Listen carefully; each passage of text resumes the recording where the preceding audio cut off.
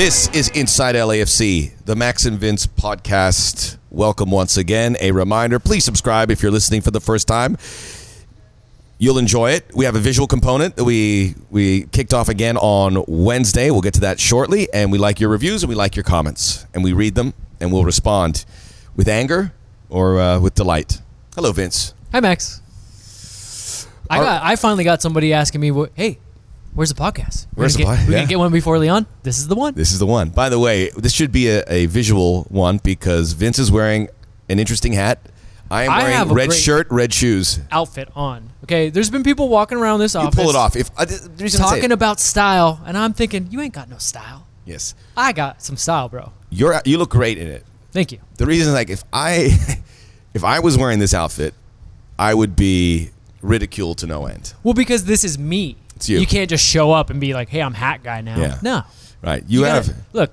You also have the cheese cutter hat, which we called it as a kid, which is the hat you wore it a couple days ago, which is the hat Brian Johnson wore at AC/DC.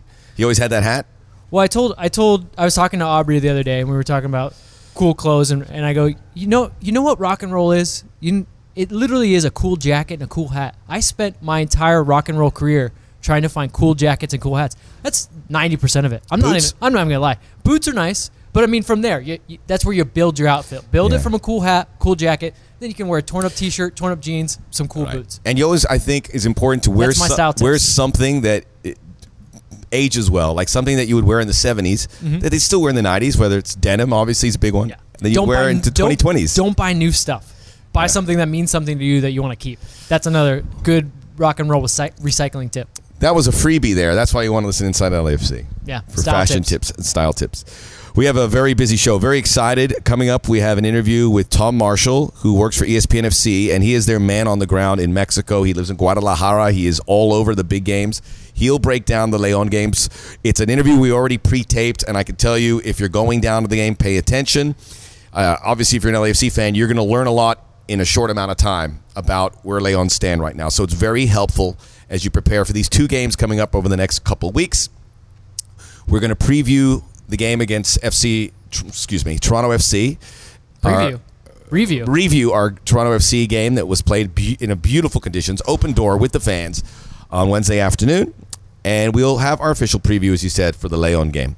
We want to begin with the news of Walker Zimmerman being traded. And we'll give our thoughts about Walker Zimmerman, but just on the club side of this and the situation where why you would do something like this with your season about to beginning, trading your best defender, at least according to the best 11s that MLS released.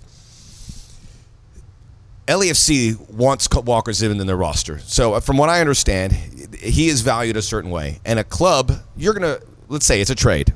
Mm-hmm. And you'll give me the specifics. You can say I'm way off on this. You get a trade, and we've had spoken with John Thorrington and Bob Bradley and everyone inside. We're at the Performance Center. I'm there a couple days a week. You're there 3-4 days a week. Yeah. So you have a lot of conversations off the record, on the record.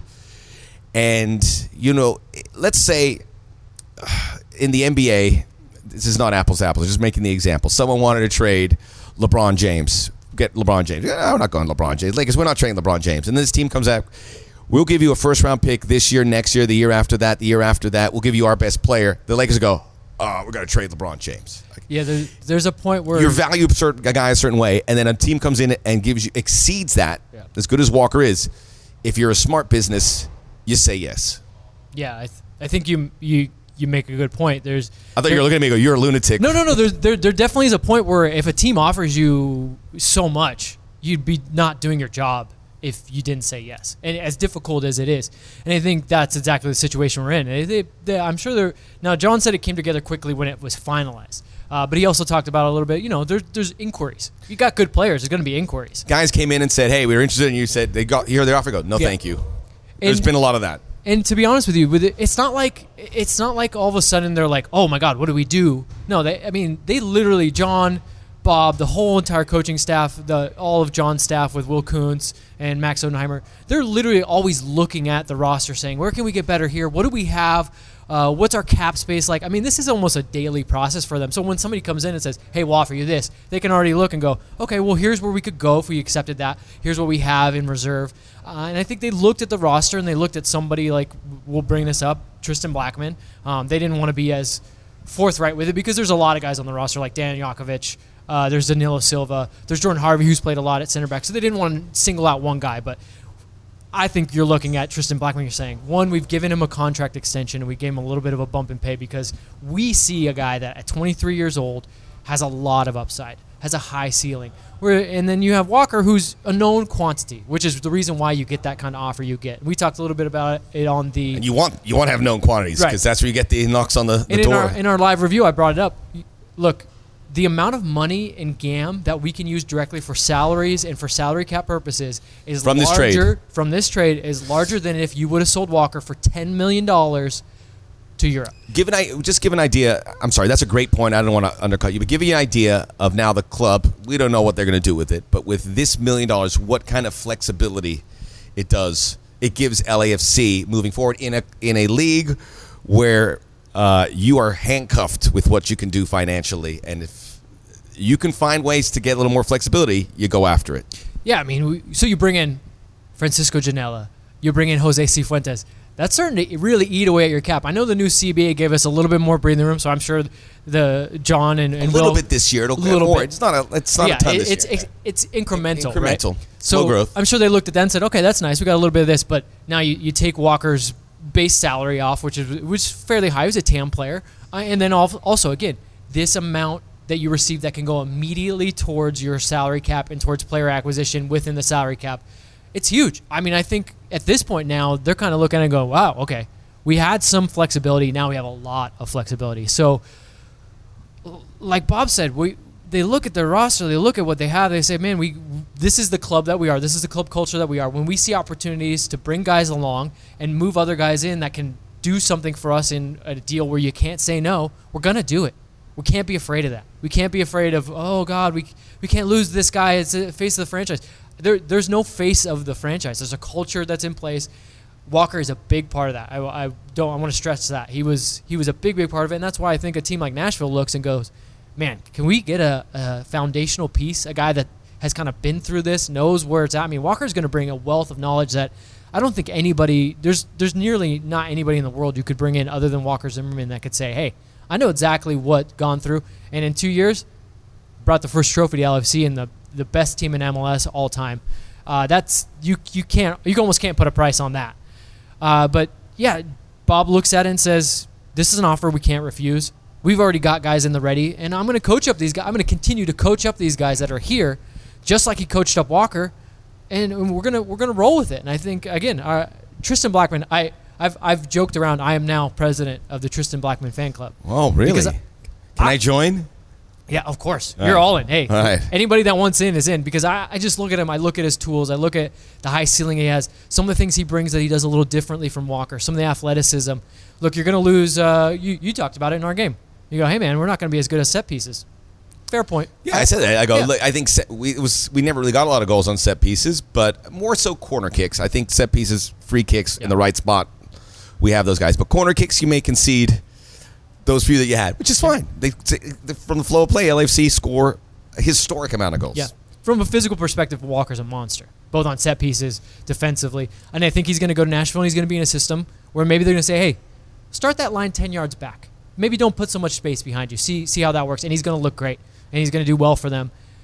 But on the flip side, you got a guy like Tristan Blackman who we can say, hey, push that line up forward because you have the ability to recover. You have the athleticism to make that time as a right back, yeah. Where you can take 2v2s and you can sort it. We don't need to get everyone back. I mean, one of the things I pointed out in my takeaways yesterday from the Toronto game was there was a moment where there was a 2v2 that turned into a 2v4 within a matter of seconds because Tristan Blackman ran back, and I think it was either Latif or Pancho Janela ran back to help out Jordan Harvey and Dan Jakovic.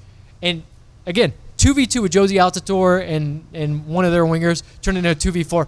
It was over. It was snuffed it out in a matter of seconds. And those are the types of things that I think Tristan is going to bring to this team, whether it's from center back or right back. I mean, ostensibly, if you have him at right back, he's still going to be able to be athletic enough that you got your two center backs, and he can get back from that right back position. So there's a lot of things from the soccer perspective that I know that John and Bob look at and go, I think we're going to be okay here. And then, like you said, at a certain point when you get offered that much money, if you're not doing due diligence to the future of your club, if you're not accepting it, but obviously, it's tough, man. It was tough to see Walker. It was tough to see him, upset about leaving friends and teammates in a place that he really embraced from a community perspective and from just a personal perspective. He was just such a great guy here, and I wish him the best in Nashville.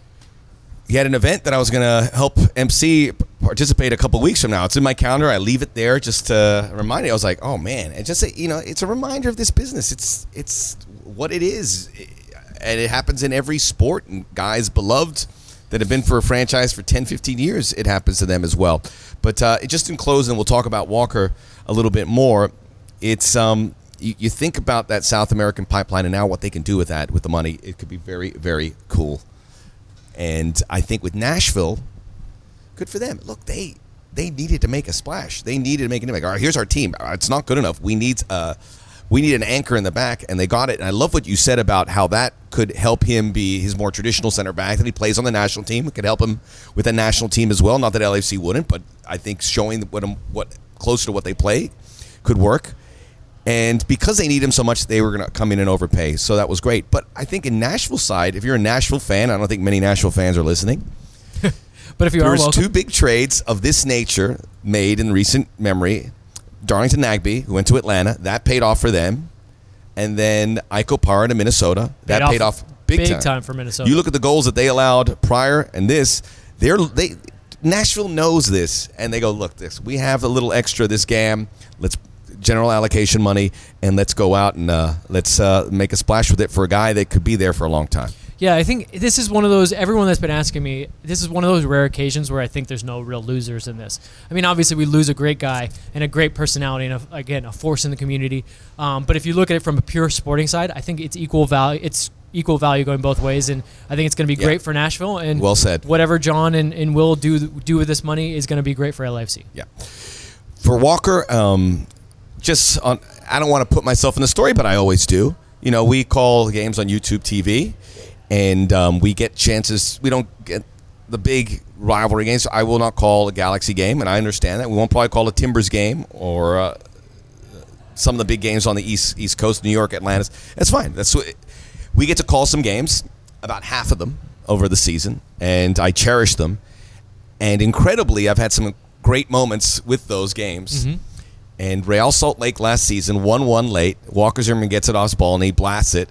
As a broadcaster, those things I'll remember forever. And those are famous moments where you'll always remember where you were and did it. And he gave me a thrill with that, and I appreciate that. But Walker and Sally were always around. I was so impressed with him going to the national team, getting back. I mean, his schedule became really busy. He was patient, waiting for a new contract. He got all these things happen really quickly for him. And he handled it in stride, and he came back from those things. He came back from the contract ready. It wasn't like, I'm not going to. From the national team, ready, knowing what he had to do. And I think that's a real testament to him. He's a lovely guy. I think he's going to do great where he's at Nashville. He's from the South originally. Yep. So it's going to be a void because I think being there from the beginning and his place, we talk about Laurent Simon, and he was the face defensively, and he left very quickly. And so many guys have gone here, and Benny, and some others. But this is the first one that really tenured. There's like 3 or 4 guys that have been tenured from the beginning heading into the third season, and that was one. So it was tough. I mean, we heard it, and we all get it, but it was certainly tough. And I think it was tough for the coaches and players to hold back the emotions because of the void he's going to leave in so many ways. Yeah. And if I remember correctly, Walker Zimmerman, first player on our podcast. First player on our podcast. You're going to make me cry, dude. I know. I'm going to make you feel bad. I mean, I obviously, Walker had his own podcast. I obviously worked very closely with him on that podcast. So for me, I didn't get a chance to say goodbye to him at the Performance Center that day, but I sent him a little text. He also did the Beta Time show jingle. Did the Beta Time show jingle. I mean, he was just such a fun guy to be around. never had a down day, even if maybe he did have a down day. Whenever we saw him, high fives, good dude to be around. So Nashville's getting a real good one, and a great family. Like you brought up Sally, great family. They're good people, and they're going to embrace that city. And I'm sure that they're going to take them in with open arms. All right. Certainly due diligence, and we will remember Walker. We look forward to seeing him out and about on the MLS season. Will not be forgotten here anytime soon. If you go to the performance there'll be photos of him that will be there for a long time. They don't take those down. Let's move really quickly to the Toronto game on Wednesday. It was open door after the previous two were closed doors. And LAFC, we did the NYCFC. They ran circles around them. New York City FC didn't look like they were ready for it. A little different FC Dallas game, a stern test. And Toronto certainly did. I think there's some lessons certainly to be taken away. I think there's this feeling of... I thought we controlled the match really well, though. Did you feel? No. Like Dallas was the one game where I thought they really brought it to us, and I was actually very impressed by Dallas. But it made sense. I mean, they have the New York game. We both sat back and we said, "Man, they got a lot of work to do." I mean, a new coach, new system, a lot of revolving door players in that system. Dallas, Lucho Gonzalez has been there. He has a very definitive idea of what he wants to do, and I think it shows in the young players he's bringing through and the system he's doing. Greg Vanney is similar in a similar type of way. So Toronto's a strong team. Obviously, they're missing Michael, who's going to be out to start the season. But they brought, Josie was there. Their first team was good. The one they had, they had everyone team. minus Michael, Bradley, and maybe a couple of guys defensively. But that's the team that finished in MLS Cup. Yeah, by and large with Josie. But I thought, for the most part, we controlled that match. I think one of the things that you were bringing up with the lessons is the lesson was, hey man, when you make bad passes in bad situations, you're gonna pay. I mean, that's how they got their goal. I think really the moments that they created were a product of mistakes. Yep. I guess there's more to my point here, and I think the observers will go, all right, this is our last game before we play it for real. You want it to kind of match up where you go, all right, we're ready for that. It never happens that way. Yeah. And I think that the situation will remedy itself where LAFC will be ready. It's going to be... I'm going to head out there at some point tomorrow on Friday where you're doing on Thursday. I want to see because we have all the pieces now in place. We obviously talked about Pancho Ginella going into the second half, doing well, kind of as you would have faded a bit in the second half, gave the ball away where he didn't, but grew into confidence there. Mm-hmm. Jose Cifuentes coming in and combining on some plays in a smaller sample size. Yeah. And all in all, you look at and we'll get to the big story, obviously, but you get the most out of it. I mean, obviously, guys coming in and out. Interesting, Carlos Vela goes the duration for all these games. And Carlos, I know I'm just looking. He's ready. Around. He's cruising. But he's just ready to. Yep. And he will. Because there's times where you go, what happened to Carlos? And then he's always responds to it. But he's preseason, he's doing it. But it's kind of a juxtaposition where, hey, it's preseason, you're getting ready for the first game. And I'm cruising, but I'm going 90 minutes. But there's something there that I think is going to pay off here pretty soon. And when we say cruising, we don't mean he's taking a day off. He knows how to smartly use his legs. Because there was moments where he deferring turned it on. to teammates to see what they can do. You see that multiple times where you go, all right, I'm going to give you your chance, see if you can pull this off. Yeah, getting guys involved, making them... Because, look, Carlos knows what he can bring and what he can do within the system, and his teammates know what he can bring and what he can do within the system. But how can he combine with teammates? How can he put them in moments to shine? That's what he did. He can find in bushels during the preseason. Exactly. He can find his own moments to shine. But where can he find dangerous opportunities for his teammates? I think the first goal was one of those cool opportunities where Adrian Perez got into a good area. I mean, that first goal, we rotated the ball across the entire 18-yard box. We're patient. There was great spacing. And then basically, Brian makes a great run, times his run to perfection. All Carlos has to do is roll it into him. And Brian's got that shot that, like, literally, it's got to sting the palms of any goalkeeper.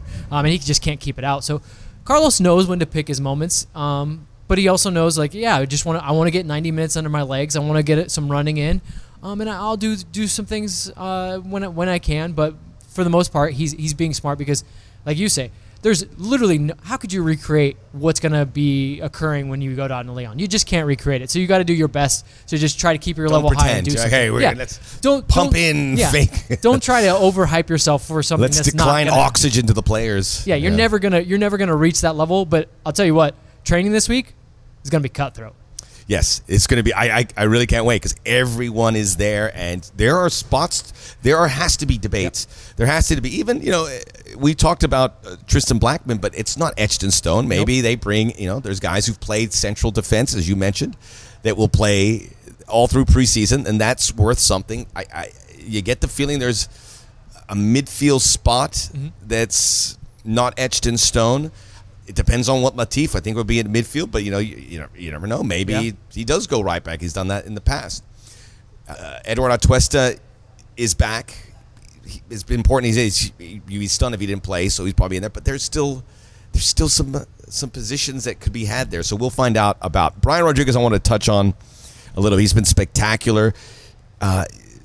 Scoring early goals, too, in this preseason. Scoring amazing goals with such precision.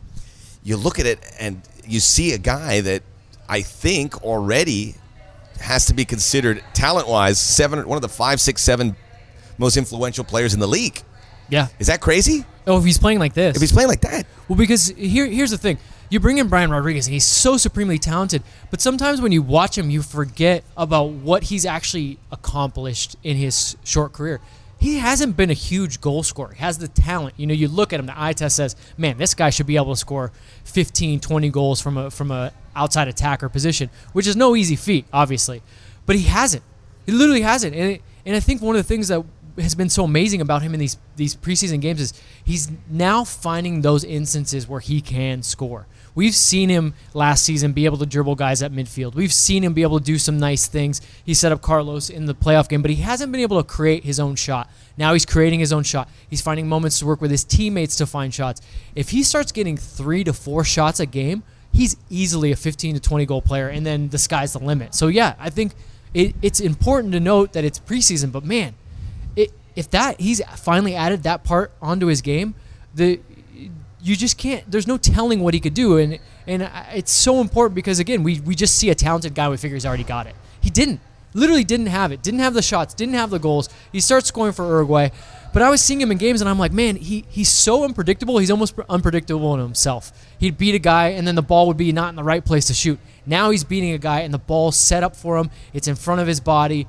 He's showing how much he's grown and how much he's learned from this system. He's not relying solely on the fact that he's just more talented than everyone else on the pitch. A tip of the cap, even though I'm not wearing a hat, maybe you can tip your cap or your hat to the LAFC scouting department because timing's everything. But you put yourself in good positions for timing. So LAFC gets Brian Rodriguez at the end of last season. After signing him, all of a sudden, he's getting called up to Uruguay. All of a sudden, he's scoring for Uruguay. If LAFC don't move at that point, and this guy comes in, starts getting called up, he didn't get called up because he signed with LAFC. Yeah. He was going to get called up. But they intervened. Yep. If you score 3-4 goals and you're playing alongside Luis Suarez and Fede Valverde and all these guys, the top clubs are coming. And the valuation is going to be through the roof. LAFC was able to jump in front of that line, anticipating this might happen. Did it go better than they probably could imagine? Sure, but we say that about LAFC all the time now. It always goes better. That's why this team is doing it so well, because they don't get him if they get him in this market. Yeah, there's no you don't even ask. Yeah. Right? You don't go, can we? It's like, no, we're getting calls from teams in Spain. We're getting calls from teams in Italy and England. No. Yeah. So just keep that in mind when you see Brian Rodriguez play. Well, I went on just that short rant before we started about, because we were talking about Pizarro going to Inter, and we both agree that he's going to be a great player and he's going to be really fun to watch in Miami. But so this narrative that it's so exciting that MLS is buying from Mexico, okay. I mean, but if you can buy guys before they go to Mexico, that's where the real value is. You want to do what the Mexican clubs are doing. They're going to be You great. want to beat the Mexican clubs because you're right. Brian Rodriguez could have ended up on Monterrey or Tigres. And then, guess what? Or America. You ain't getting them then. You're not getting them then. I think Mexico's a more realistic landing spot, but you're beating those guys to the punch. Yeah. And there's a risk. We have a real big, so I want to move along, but let's touch on the significance of Christian Torres. We've been talking about him a lot, so it's not like it's out of the blue for people. And we heard right? people, everyone's like, I'm going crazy about Christian Torres. And once again, we defer to Bob Bradley, who puts everything in context. We already told you on this podcast how the 5 academy kids between 14 and 15 came into training, were given an absolute fair shake, were given every detail by the coaching staff. were given minutes in the preseason, and now Christian Torres scored. And I know you pointed out when we talked about it, but after the game Wednesday, Bob said it. He goes, this is a reflection of all the academy, of everything he did it. Christian Torres scored that goal off his first touch. Yep. He came right off the bench and scored, barely celebrated. So Bob Bradley's words and Christian Torres' actions kind of galvanized together to exactly that message. This was for the collective. Mm-hmm. This was for the LAFC Academy. Torres is now the figurehead because he scored the goal. Yeah, I love it. I love the muted celebration. I re-looked at the video, and you see Jordan Harvey run in, and he kind of looks at the kid. He's like, "Hey, man, you just scored." I mean, Jordan's more excited for him than he is. Cause he was taken away at the moment. He didn't know what to do. Yeah. And he didn't want to celebrate. He didn't want to draw attention to himself. Right. But I think you make a good point. I mean, he knows that it's the amalgamation of the work that group has done all through preseason. I mean, to have those kids, basically there was a need. There was a need for players in training. They said, hey, let's bring out 5-6 academy kids. Let's see what they can do. And they said, hey, let's keep bringing them back because they were able to pick up ideas, like Bob said. They were able to train well. If they don't train well, they're not coming back. They're not getting in these games. So I think, like you said, we've got to really compliment the whole academy from top to bottom, and that's what's so exciting. I mean, Christian Torres, obviously, we've talked a lot about him. We've hyped him a lot. I want to pretense it by saying he's still got a long, long ways to go. He's just 15 years old. But yes, this is a big moment, and I think we should celebrate it for what it is, a big moment for the entire academy. Christian Torres will always remember this, and I hope that he goes on to do even bigger and better things. But let's just hold it for a moment as the academy. Let's not saddle this one player with expectations that maybe are going to be too heavy for a young guy. I'm watching the video on my laptop, which was posted by Major League Soccer. Yeah. So hats off some more. And just beautifully taken goal. And I'm looking at Jordan Harvey coming. I can almost read his lips going, did you see what you did? So hats off to the entire academy players. They were able to participate in this incredible event that it was this preseason, and they'll get the most out of it. So hats off to them. Yeah, and I'm sure we'll probably be seeing them at training throughout the regular season as well, which is great. Can I say something real quick? Seth Burton came over here, head of communications, dropped this LAFC notepad like I left it in his office. Yeah, what was in there? It's not mine. Oh. It's got all these. That's Diego's. Oh, well, hey, do we got secrets in there? Probably does. I can read them. Oh, okay. But we all have the same LAFC. We do. We leather-bound. Nice notebooks. Notebook. All right. We'll leave it there, and we will be back with the Tom Marshall interview. Just a heads up on this. I did it off the phone, and we did it in a room where it's a little echoey. So you'll hear Tom clear. You won't hear me so crystal clear. It's a bit tinny, dog. There's just a little bit of echo because Max, we had to put you in a smaller room. He was doing it via Skype. But Tom sounds great.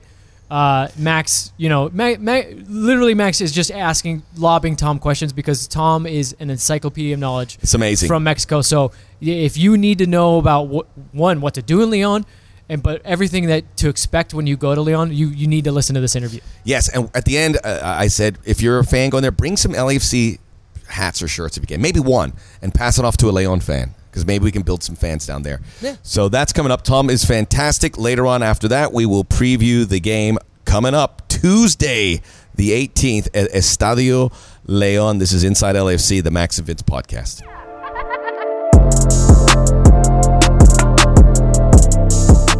Max and Vince podcast. LAFC just days away from taking on Club Leon in the CONCACAF Champions League. First leg there on the 18th of this month. With that in mind, we bring in a man who knows the CONCACAF Champions League, who knows Liga MX, knows MLS as well at a very high level. Tom Marshall, Mexican national team and Liga MX for ESPN FC. Tom, thanks for joining us from Mexico. No problem, Max. Yeah, just here in Guadalajara. Looking forward to next week. I'll be heading to León, Guanajuato, and yeah, can't wait for the game, to be honest. It's been certainly on the calendar for LAFC for some time. It has been marked, and they are ready for this game. Obviously, coming into the game, LAFC with the disadvantage, this will be their first competitive game. León, on the other hand, will be, I believe, 6 games into the season by the time this game rolls around. So we look at León early on. What has been your observations about what this team has done early on here in the Clausura tournament? Honestly, Max, I just think they've picked up where they left off last year. I mean, for me, Club León were the the best Liga MX team in 2019. No team in Mexico scored more goals. No team in Mexico won more points. And Club León, going into this game are absolutely flying. Just playing some really good football. Maybe we'll probably get into it, but maybe there were a couple of defensive weaknesses. But at the end of the day, I think this is a really, really strong León team that is in form. So it's a tough one for LAFC. It couldn't really get much harder, to be honest. It's crazy that they were on one side of the pots at LAFC, and I remember we were getting around for that draw, and people were excited about the prospects of that, but hopefully looking for a way to ease into the tournament for LAFC. I imagine León would like to ease into the tournament in a perfect world as well. So you mentioned what has been doing so well for this team. I want to get into some of those players, but just to get an idea of what will be awaiting LAFC players, LAFC fans that will be in León, Guanajuato for this game. What is a León game, certainly a game of this magnitude, what is a León game, that stadium like? No, it's honestly, Max, I'm not just saying it. It's one of the best places to watch a game in Mexico in terms of the fan experience. León's not the biggest city. It's like 1.2, 1.3 million people, but it's a one-club city, and everybody in that town goes for Club León. So it's a tight venue. It's intense. And it produces one of the best atmospheres in Mexico. And it's a club with a lot of history. I mean, this is the first Campeonísimo in Mexican football, and they've never won the CONCACAF Champions League. So obviously, it's a priority as well. So I think the fans are going to be up for it. 9 o'clock kickoff is good as well, because a lot of people in Mexico finish work at 7 p.m., which is sometimes why you don't see a lot of people in those earlier games. And I think by 9 p.m. they'll be heading to the stadium. They had never won the CCL, and they want to obviously get that on their wall of honor. CONCACAF Champions League here in Major League Soccer is not received with as enthusiasm as you would like. LAFC is certainly hoping to change that. They've been really enthusiastic with this tournament. But how is it by and large viewed in Mexico by the media, by the fans? Where does it prioritize amongst all the other soccer competitions? Honestly, Max, I think there's been a significant change in the last few years. I think what CONCACAF have done to the competition in terms of, the MLS and the Liga MX teams now coming in the knockout rounds. There's no excuse now for a Mexican club to not take it 100% seriously, because they're also not involved in the Mexican Cup competition as well. So it's like, you might as well go all out and try and win this competition. And it's that Club World Cup. I mean, people in Europe might not take it too seriously, but certainly in Mexico, making that Club World Cup, it's really important. So all these Mexican clubs involved this time around, it's a priority. I mean, there's a cup there, and they can see the light at the end of the tunnel. Whereas obviously in Liga MX, you've still got a full season to go. So yeah, definitely, I definitely think it's a priority for the Mexican clubs these days. The tournament, as you point out, the light at the end of the tunnel. It's not that far if you can get through there. It's good to hear that. I certainly sense it. I watch a lot of the talk shows, the Football Picantes, the Línea de Juego, and they're talking more and more about this competition. But how are the MLS, it's been well documented how they have struggled in the CONCACAF Champions League. But how are the MLS participants viewed historically when this rolls around? No, I mean, MLS team have to win the competition. I mean, we can talk about the recent record, which hasn't actually been that bad. But until an MLS team wins this competition, then the perception in Mexico, it's just too easy for a Liga MX fan, a Mexico fan, to say that a Liga MX team has won this competition the last 14 times. I mean, it's difficult to come up with an argument to say, no, MLS is catching until they actually win this competition. So for me, it's absolutely fundamental that in the next couple of years an MLS team does do it, not because I particularly want it or anything, but this competition needs that kind of rivalry. And I tell you what, you can feel it building up. Even the fact Carlos Vela is going to be playing his first club game ever in Mexico, I mean, that adds another element to it. And then you see all these, Liga MX transfers heading to MLS, Rodolfo Pizarro, it looks like, Alan Pulido, Chicharito as well. I mean, that all feeds into this kind of rivalry between Liga MX and MLS. And I think the one thing missing now is for an MLS club to go and win this CONCACAF Champions League, which I think it just elevate the competition, just that extra notch higher. So yeah, I think we'll see if it happens in the next couple of years, but certainly the MLS team on paper look a lot stronger. Look stronger. You mentioned there's been some headway made in results. Do you think it's getting closer? Actually, let me rephrase that. What have you seen in the teams that have performed well that could provide a blueprint for an LAFC or an MLS team to do well in the CONCACAF Champions League? Honestly, Max, I think it depends on a team by team basis. I don't think Bob. We saw LAFC last year under Bob Bradley. I don't think we're going to see an LAFC team come and sit back for 90 minutes. And I think a lot of the MLS teams, to be honest, have played when they play that kind of counter-attacking, look for free kicks, set pieces. That's a lot of the time that's successful because I think stylistically we don't see that too much in Mexico, and the Mexican clubs they're not used to playing against that style. But I think when you look at, obviously LAFC, you've got a match winner. I mean, in Carlos Vela, you've got the player in North America that you'd most want on your team to win you a match. So you don't always have to play that well. LAFC might not have to play that well in Leon. If Vela's on form and he gets a couple of chances, or not even chances, but space to run at the Leon defense, which isn't the best, then he can turn a match. So I don't know. I think obviously MLS teams have done better. I think they're a lot smarter in the preparation as well. But at the end of the day, every series is different, and obviously it depends on the quality of the MLS teams coming into it as well.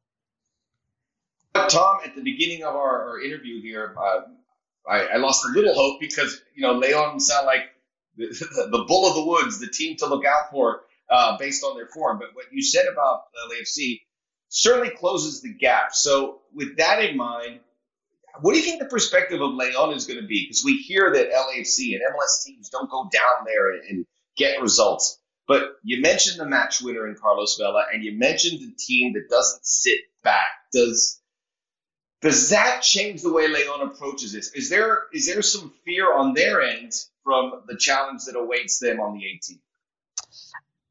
I don't think so. To be honest, I think Leon are going to absolutely fly at LAFC. I think they're going to try and blow them away as early as possible. Obviously, factoring in everything, LAFC's first real game of 2020, and also the altitude. I mean, Leon's not considered kind of a city that's particularly high up, but it's actually higher than Denver. So it gives you a perspective of the challenge that LAFC have got there. But yeah, Leon, to be honest, the way they play, they're the most exciting team to watch right now in Mexico. I think they scored 42 goals over the last 20 games. But on the other hand, they've only kept 2 clean sheets in those same 20 games. So Leon's a team that is going to, they're going to pile players forward. They're going to try and get that early goal, but at the same time, they always give you a chance. You never kind of blow teams away. So yeah, like I said, I think with Vela and obviously the power of that LAFC front line, I think it's going to be absolutely crucial that if and when the chances do come, that they take them, because Leon are going to be absolutely fired up and flying at LAFC from the first whistle. Exciting team in Mexico. LAFC, I would say, the most exciting team when it comes to scoring output based on what we saw last season. There's no way this game ends scoreless, right? No, I don't think so. I can't see it. I honestly can't see it. I think the way you're pitching this game is it's the best team from MLS in 2019 against the best team in Liga MX in 2019. Obviously, with the leagues, with the different formats, with the playoff system, being the best team doesn't guarantee you a title, like both Leon and LAFC found out last year. But in terms of the way they play as well, I think they talk about boxers, styles making matches. Well, I think this is absolutely perfect way to start that CCL fever, Max. This is your Hitman Hearns, Thomas Hagler, without a doubt. This is going to be they're going to be throwing for the fences for sure. Carlos, it's a subplot, but it really isn't. But Carlos Vela returning to Mexico for the first time as a professional. Now that we're a week out or so, how is that being viewed in the Mexican media? How is it being viewed within the teams, of the leagues, the players. I'm sure it's been asked about them, about playing Carlos Vela. Yeah, no, for sure. For a start, I think the ticket prices are slightly higher than they would usually than they'd usually be. I think they're at starting around $13, which obviously from a US perspective doesn't sound that great, but doesn't sound that high. Sorry, but in Mexico that's quite expensive for a ticket. So and to be honest, in the Mexican press, that's the talking point. I mean, it's all about Carlos Vela. It's all about Carlos Vela coming down here, playing his first game. It's going to be about the reaction he gets from Leon fans. It's going to be, let's see how many LFC fans come down, because what I see on social networks is, I think there's going to be a few fans down in Leon as well. So yeah, I mean, but it is all about Vela in Mexico. I mean, obviously Vela's just been this figure that I don't know how you put it in words, but there's this weird kind of figure who, is the most talented Mexican player of his generation. He's an absolute genius. But then Mexico, in terms of the national team, has never kind of harnessed that talent with El Tri. So he's got a very weird relationship with Mexico and obviously the Mexican press. So it's definitely a lot of the focus is going to be on how the Leon fans interact with Vela. Are they going to boo him? Is he going to get applause? I mean, I'm pretty sure he's going to get booed, to be honest. But I mean, it's going to be interesting to see to see how he does and how he handles it as well.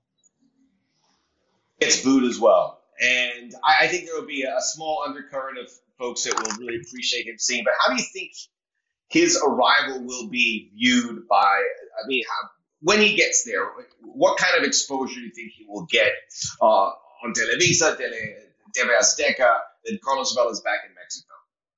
No, it's going to be the main story that day. I mean, it's going to be the lead story going into all the programs. How is he going to deal with it? How's he going to do? Is he going to score a goal? And if he does score a goal, then it'll go crazy. And if LAFC get a result, then it'll bring up those old kind of repetitive in a way arguments about is MLS catching, because there is a kind of almost a psychosis that every now and then MLS teams get a good result or like we've seen in this last transfer window that MLS clubs buy talent from Liga MX, and it's the old debate over is MLS catching Liga MX, and you've got those who say yeah, definitely, and then you've got those who say no way, they've got to win the CONCACAF Champions League, and so the Carlos Vela and how he does and how LAFC does is very much going to be fed into that kind of conundrum as well. It's shaping up to be a huge event. I want to circle back really quickly to Leon and the big stories that they lose. A guy some people feel is the best player in Liga MX right now, JJ Macias, JJ Macias. Leon have been able to replace him so far in the short term. They have the leading scorer in Angel Mena, who's really turned on his output. What are the things, personnel-wise, that they have done to help fill that void of Macias? Yeah, I mean, they've got Leo Ramos up front, who was on the bench last season, and he's a very good striker. He played for Lobos Buap, scored a lot of goals for a not very good team. So they've not actually missed him that much, to be honest. But yeah, for me, Leon, it's all about that front four. You got Ismael Sosa, Chapito Montes, Angel Mena, and Ramos. I mean, those four together, I think that they've been absolutely key. They're very fluid the way they move, swap positions. Chapito Montes, 33 years old. I mean, watching him the other day when he went up against Monterrey, it was like, obviously these rumors about Pizarro and Inter Miami.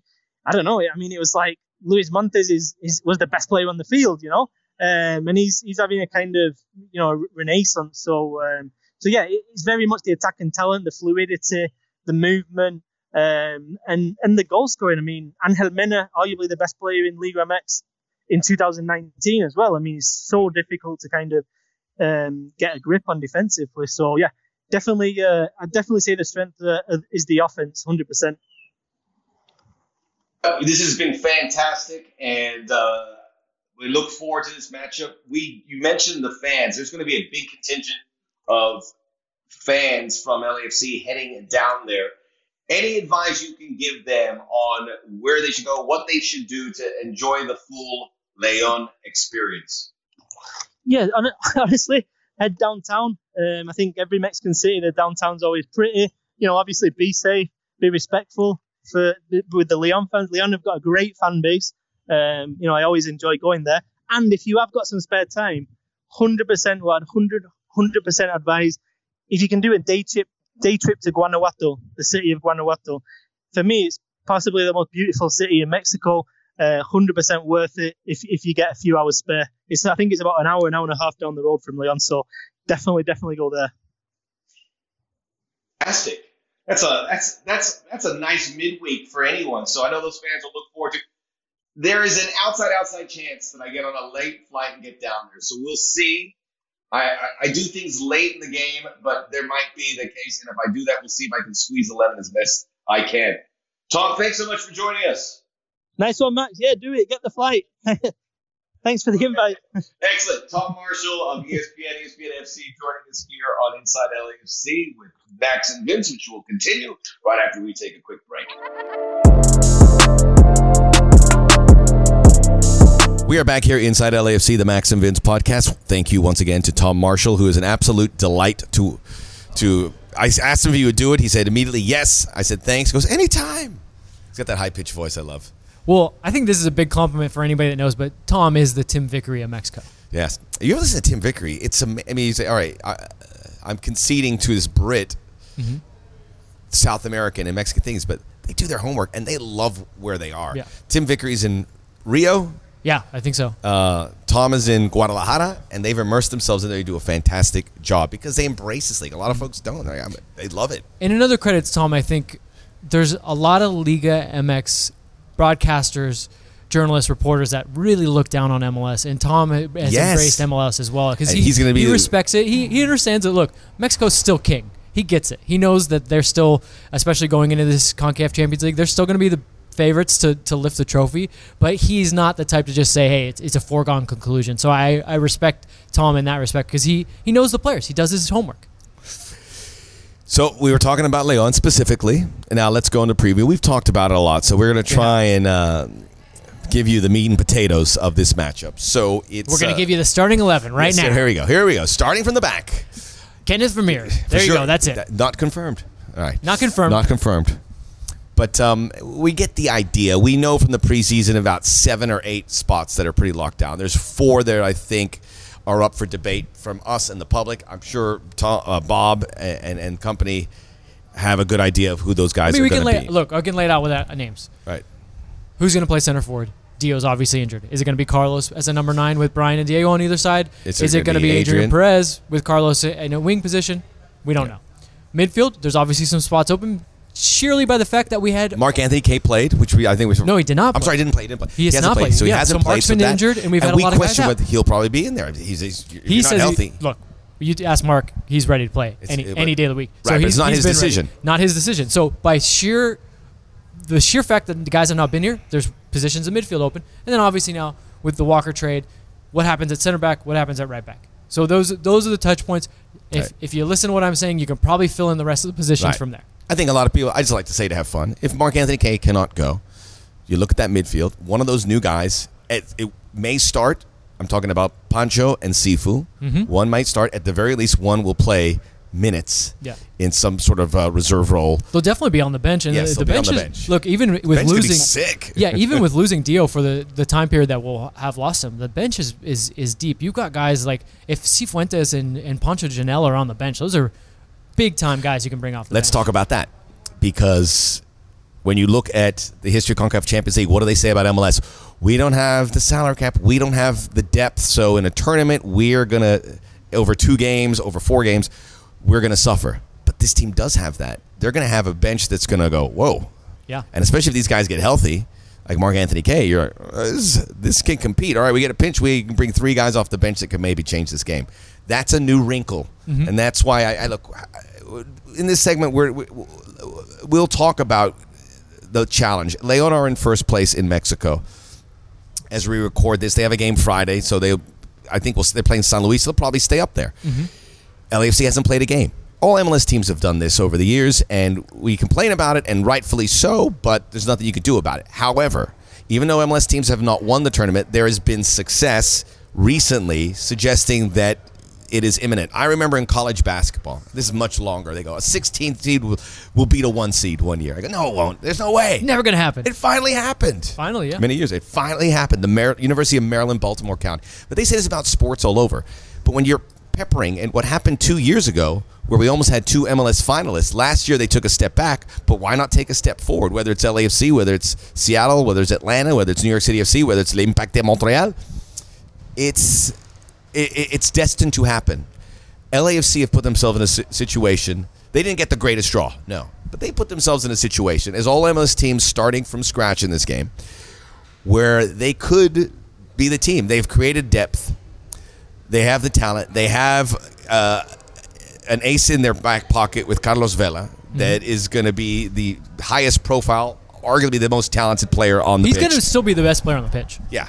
They have some good players. But that's a collective. That's not to knock down their players. It's just he's Carlos Vela. I just said that to be respectful because, Leon follow. But, they have the top scorer in Angel Mena, but you don't put Angel Mena in Carlos Vela's class. You don't put Luis Montes in his class. Ismael Sosa, not in his class. You have the best player. That's something you rarely could say in the CONCACAF Champions League from an MLS perspective. Never. Yeah. You may have the best 2 players on the pitch. Yeah. You may have the best 2 The way Brian Rodriguez is going right now, the field. You might have the best 2 players. And I think one of the things Tom pointed out was that Leon is kind of built similar to LAFC. They want to play football. They want to get out and run. They want to transition quickly. They want to find spaces in your defense. As you come forward, they're gonna soak it up a little bit. They're gonna find ways to set little traps, and then they're gonna get out and run. That's gonna be interesting. But I think the big thing is that Tom pointed out was there hasn't been a lot of MLS teams that then when they get out and run, finish. If Carlos Vela finishes, if Brian Rodriguez finishes, that's where Leon's gonna look and go, okay, this is a little bit different than what we're used to. We're used to MLS teams getting their chances.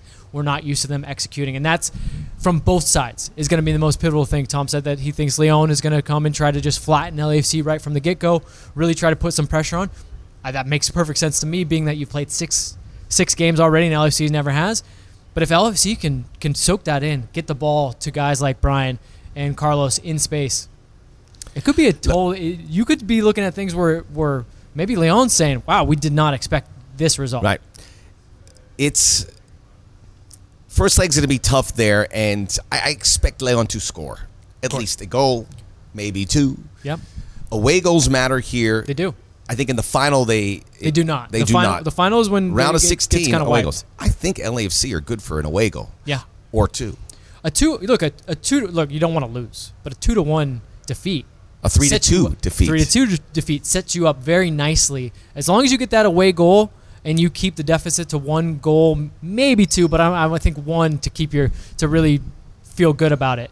You have a chance. You have a real chance. And like we said just before we started this, one of the most interesting aspects to me is that it's 2 teams that over the course of a season has proven they can play great football. They can be the best team in the league. But when it gets to playoffs, when it gets to either a 2-legged tie or a one-off, these are 2 teams that have disappointed in recent memory. So how have they learned? How has LAFC's young players learned from the fact that, man, you got to maybe have just a little bit something different when it comes to a one-off? If they've learned, and then these guys that they've restocked with can be difference makers, then Leon's in for some trouble. And if Leon hasn't learned from their recent, were they the number 1 seed last playoffs? No, they were Santos. number 2 seed. They were up there, but the prior tournament they were the 1 seed. They got to the final and lost. So I think that's you've been nailing it here. I do my homework, Vince, but you've been nailing it. Tom brings it. I got to bring it. It's not just your homework, but it's like interesting points. I don't think people have seen it. But Leon, we look at LAFC. Yeah, we bounced out of the MLS Cup playoffs early. That's Leon's MO. Yeah, historically in recent years they've won it, but they've been a great team, but haven't been able to go over. The last 2 tournaments they were probably had designs on winning it, and they fell short. Yeah. Well, I think. They did win in 2013 and 14. There's 3 major pitfalls that MLS has had in CONCACAF Champions League. The fact that our season starts later, nothing you can do about that. The depth. We'll bang that drum and they better change it. The depth and the talent chasm, we'll say. LAFC's clearly made up a lot of that depth and talent, margin. The third thing is there's just something that these Mexican sides know. They just know how to compete in this tournament, and Bob brings it up. It's having that little bit of extra experience, a little bit of extra knowledge. That's something that you really can't put your finger on, but you only have to experience it to know it. And if LAFC has garnered that from the Seattle loss and from losses maybe to the Galaxy in the regular season and losses before, it's going to be a good night. Good. I'm going to give a little prediction. How do you like that? I'm not doing it, but you can. Leon 3. Okay. LAFC 2. I like it. I said that there. I'm going to go 3-2. And that would be a great game to watch, and I think they would take it. All right. This is going to be a great series. I mean, this could be, as they say in Germany, Autobahn football. I can't be anything but optimistic, I and I don't mean optimistic as in just like I think LAFC is going to win. I'm optimistic in like I feel like we're going to see a really great game. That's what I want more than anything. Look, I don't want if LAFC wins 4-0, love it. But you just don't want like some kind of tonking early on in the game, and it's just like because you know how these CONCACAF games can get. They can get a little get a little bit of blood, a little bit of bad stuff. I just don't want to see that. I just want to see two teams playing football, and for our first foray into the international competition to really lay down a marker. Very cool stuff. So I'm really proud of this. Great work. I'm proud of this podcast. I'm proud of every week, but this was good, and I think you are in a great position. This is what we want to do. A great position to be sophisticated and knowledgeable about. We're just sharing what we knowledge, which sticks to us because we're around this team all the time.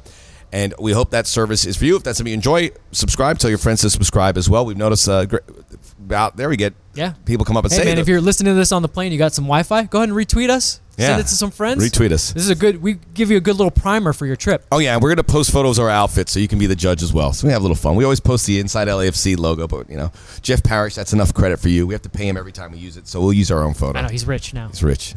25 cents. Well, you got anything else? Are you still sneaking down there? You still going to sneak down to Leon? Game day decision. Oh. I will buy my ticket at the Tijuana Airport terminal and fly in from there. I think I might be doing it. If you find Max Bredos and take a picture with him, please send them my way. I want to see all the Where's Waldo, where's Max? I was dreaming last night. I go, this is one of those things where you go, this is a situation where I'm almost saying I'm going to go now. This is a situation, you're going down by yourself. You have people there that you can hang out with and see. And this is where you're being big time. You're an on-the-fly guy, my round trip too. ticket's $110. Yeah. It's $110. And we have things I'm going to fly down as a fan. So I think I'm going to do it. Well, we'll see. We'll find out. Find Max Bredos. I just don't want to drive 2 hours. Take pictures. Oh, yeah, you got to drive down to Tijuana if you wanted to get that cheaper flight. But take pictures. Send it to us. I'll retweet them. All right.